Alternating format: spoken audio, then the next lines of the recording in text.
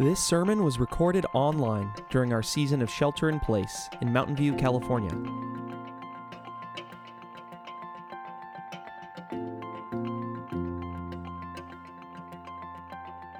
Particular Sunday.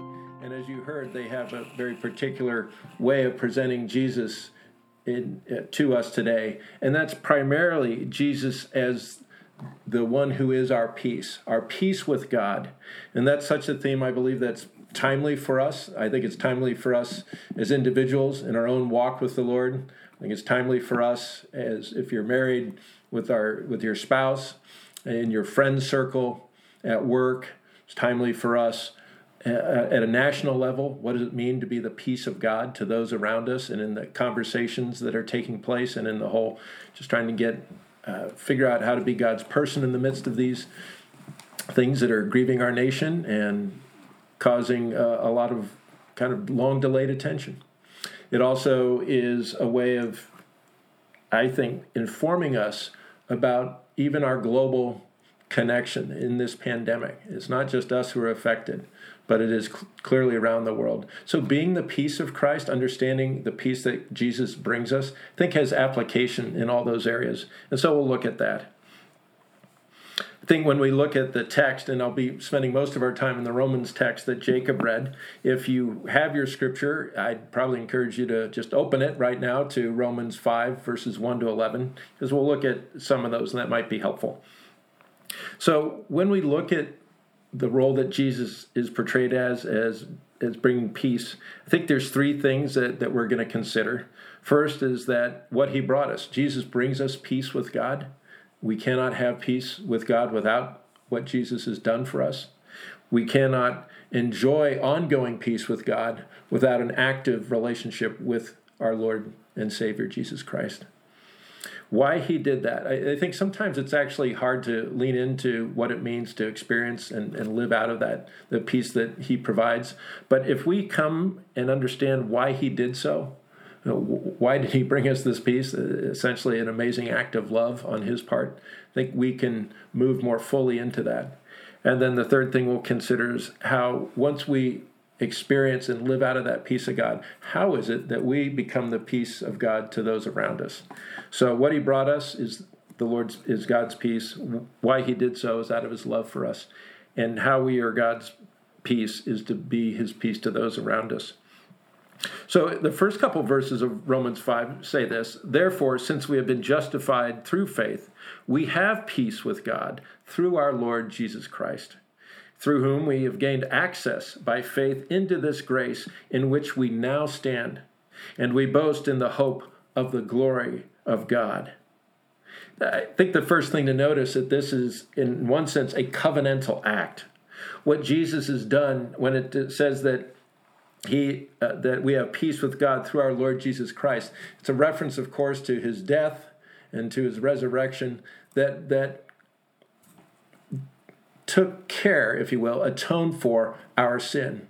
That because of what Jesus did, we now have peace with God. We're no longer enemies of him. We're no longer on the outside. Our unholiness has been made holy, not by anything we've done, but specifically by his holy Son, who knew no sin, but became sin for us. And because of what Christ has done, and only because of what he has done, can we have this peace with God?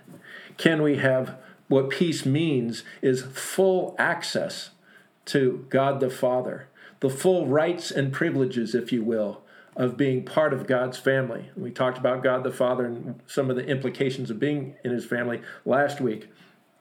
But we have gained access by faith into the grace which we now stand, according to the verses. And we boast in the hope of the glory of God. Because we now have peace with God, this covenantal act, we cannot add to it. It cannot be taken away from us. But we can, having accepted it by faith, we now live out of that. So that's the covenantal peace. All the beauty and fullness of new creation that is promised to us becomes more and more a reality. We as a new creation, this eventual recreation of the heavens and earth, all of these we experience in some way even now, but the fullness will come when Christ comes again. And so that's kind of a really shorthand version of an aspect of the peace of God. So it's a covenantal peace, but it's also an ongoing reality. The peace of God is not meant to be just a doctrinal statement or a positional comment on theology. It is meant to be an ongoing reality in our own lives. It should be so transformative that we can say, that we can shout out, we can actually boast in the hope of the glory of God.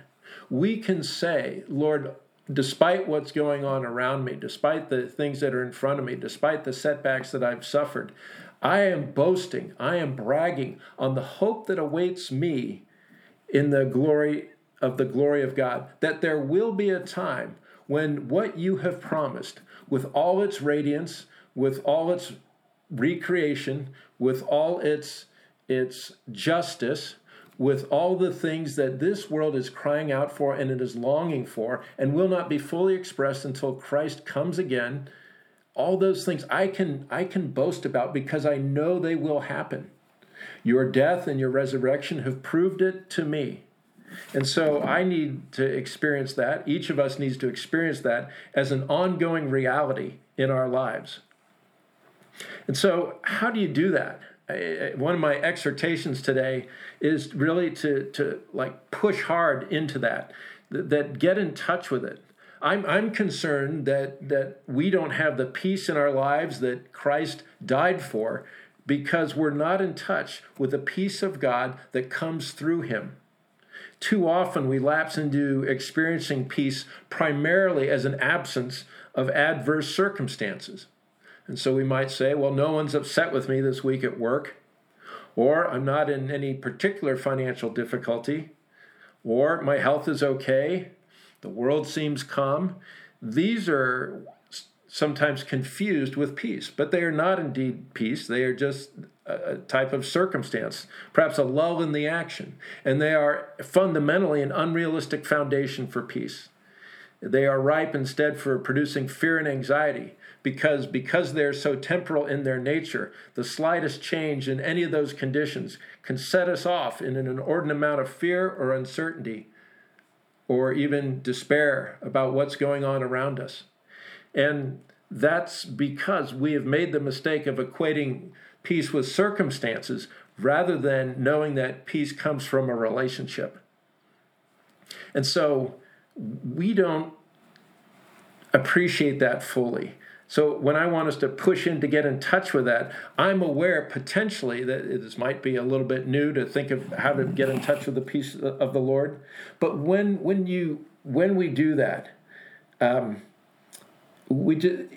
of it involves just coming into his presence and understanding his love, first and foremost, his love for us. Like just to come in, and if it's a prayer time or some devotional exercise that you have, to come in there and experience complete and total acceptance. Not because you've cleaned yourself up, but because Jesus himself is your advocate, is your priest who's gone before you, continues to do that, continues to intercede for every one of us. We can be fully in the presence of God because of who Christ is. And as I said, only because of what he has done. But we need to embrace that. We need to say, Lord, I've got no right to be here, but I can be here. And I want to experience the love that you have. I have full access to that love. And I want that to wash away my anxieties and my fears and my doubts. Forgive me for the times I'm so focused on the things of this life or the immediate deadlines in front of me that robbed me of joy, stolen my peace. Remember, peace is primarily relational. I may be speaking of it now in terms of some emotional experience, but it's not. Emotions are a byproduct of the relationship. And so get in touch with that. And as I said, Jesus brings us this peace. But one of the ways we can get in touch with that more is to understand why he did so, that he did so out of his love for us. When we understand more and more that it is the love of Christ, the love Jesus had for the Father and for us that compelled him to go to the cross, we can run, not walk, to that place where we can be in God's presence and enjoy the peace. Here's what verse 6 of Romans 5 says. You see, at just the right time, when we were still powerless, while we were still powerless, Christ died for the ungodly. Very rarely will anyone die for a righteous person, though for a good person, someone might possibly dare to die. But God demonstrates his own love for us in this. While we were still sinners, Christ died for us. And so that encourages us to look at, frankly, who we truly are without God. There's a couple ways, there are a few things to notice in just what I'd read. That we were powerless. We're called ungodly. We're called sinners. I don't know about you, but I typically don't think of myself in these ways. I know, but neither do you. We tend to think of ourselves as a little bit better than average, or that we used to be sinners, but by God's grace and Christ's work, we are no longer sinners. And again, that is true from a covenantal perspective, but that may not be fully true from the relational perspective. The fact is, we still have things that are vestiges of our past, that are very much reflections of our earthly sin nature, and that we're still struggling with.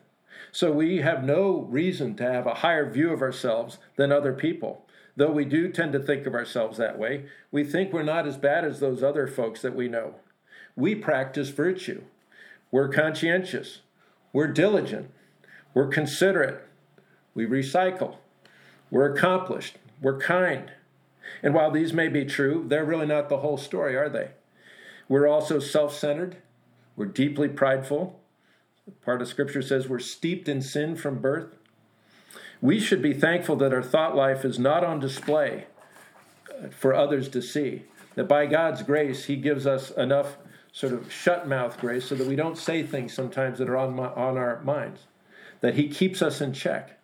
We know that given enough pressure, we are capable of all kinds of outbursts and behaviors that if someone else saw them in us, it would immediately cause them to condemn us and to reject us.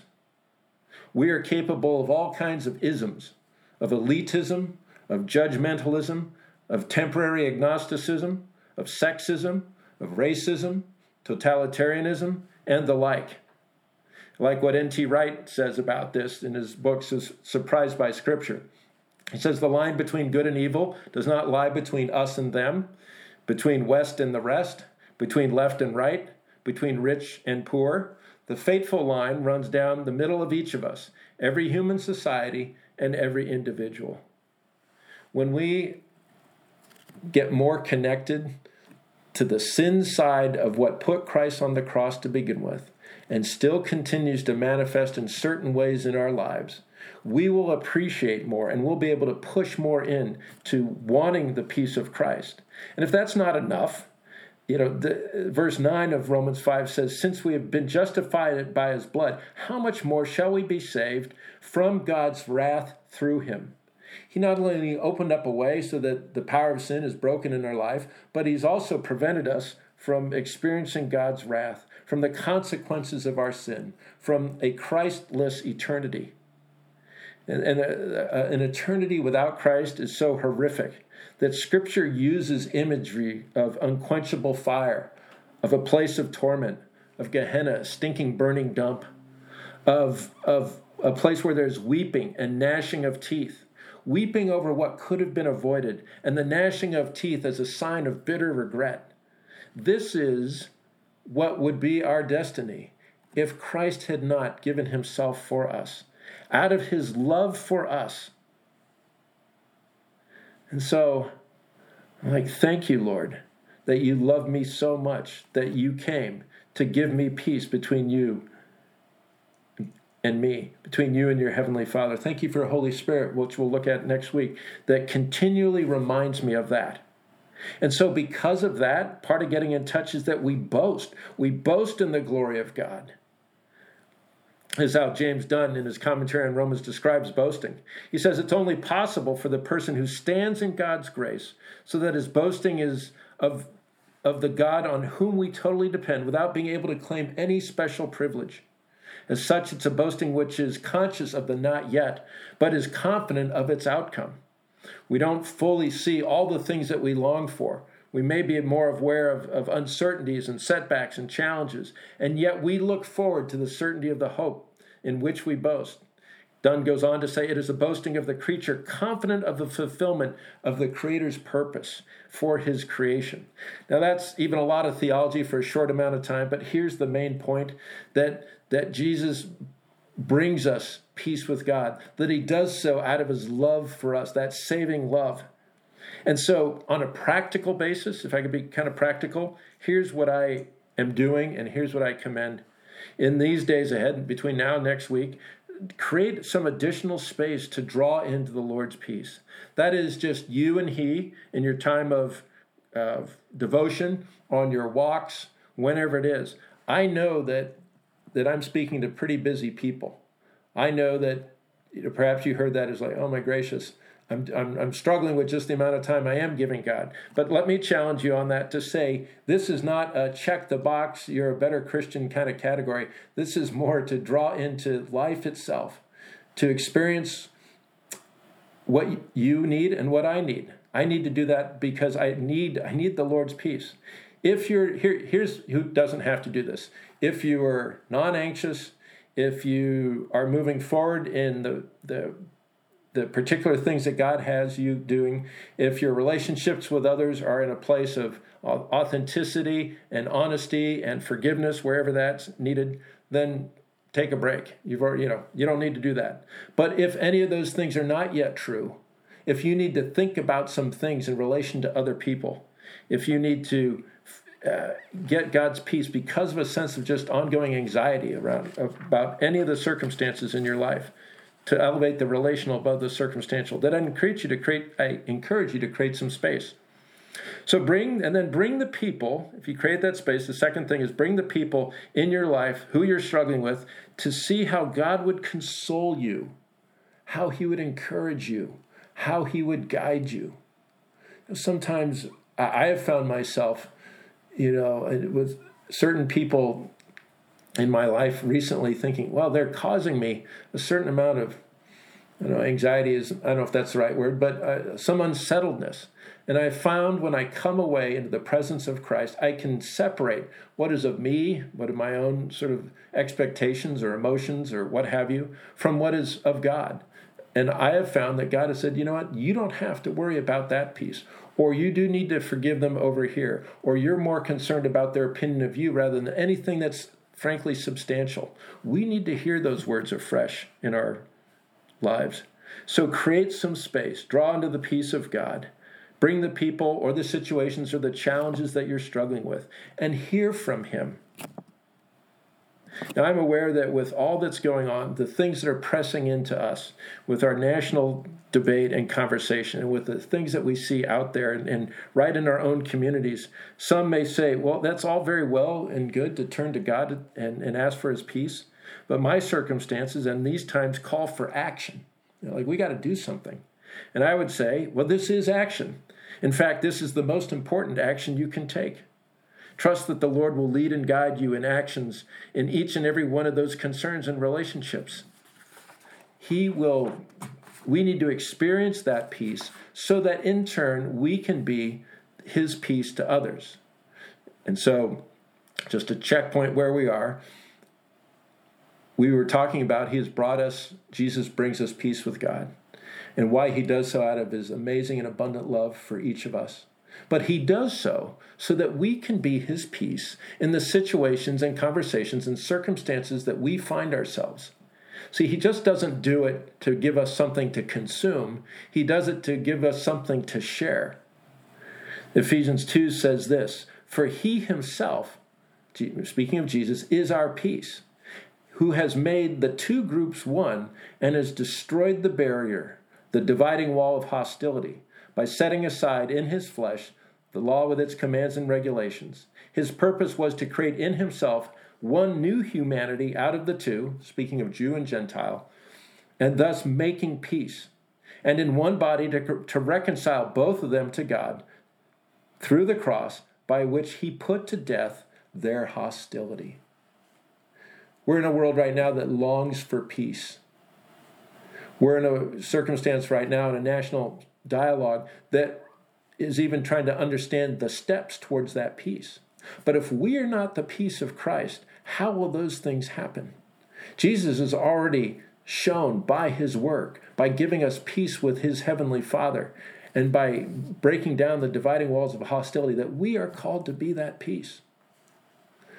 Now, he's speaking to the Ephesian church, and he's speaking to Holy Trinity. He's speaking to the churches around us. We're called to understand his peace, that we can actually share his peace with other people. So let me conclude with this. Jesus, in the gospel reading that Cindy read, is sending out his disciples. He's sending them out to the people of Israel, to the lost sheep. And he says this to them, the kingdom of heaven, well, he says this, as you enter the home, give it your greeting. If the home is deserving, let your peace rest upon it. And if it is not, let your peace return to you. Brothers and sisters, we are called to be people of peace. The peace is that wholeness, that shalom. It's a blessing that he's telling his disciples to give to the house. And we need to be that blessing of peace to those around us. But we can only do so as we fill ourselves again and again with the peace from God. So amen. And I pray that the Lord would just take this and allow that to percolate in our hearts and our minds this week. Amen. Thanks for being with us online in the Sermon Podcast. To find out more about Holy Trinity Silicon Valley, head to www.holytrinitysv.org.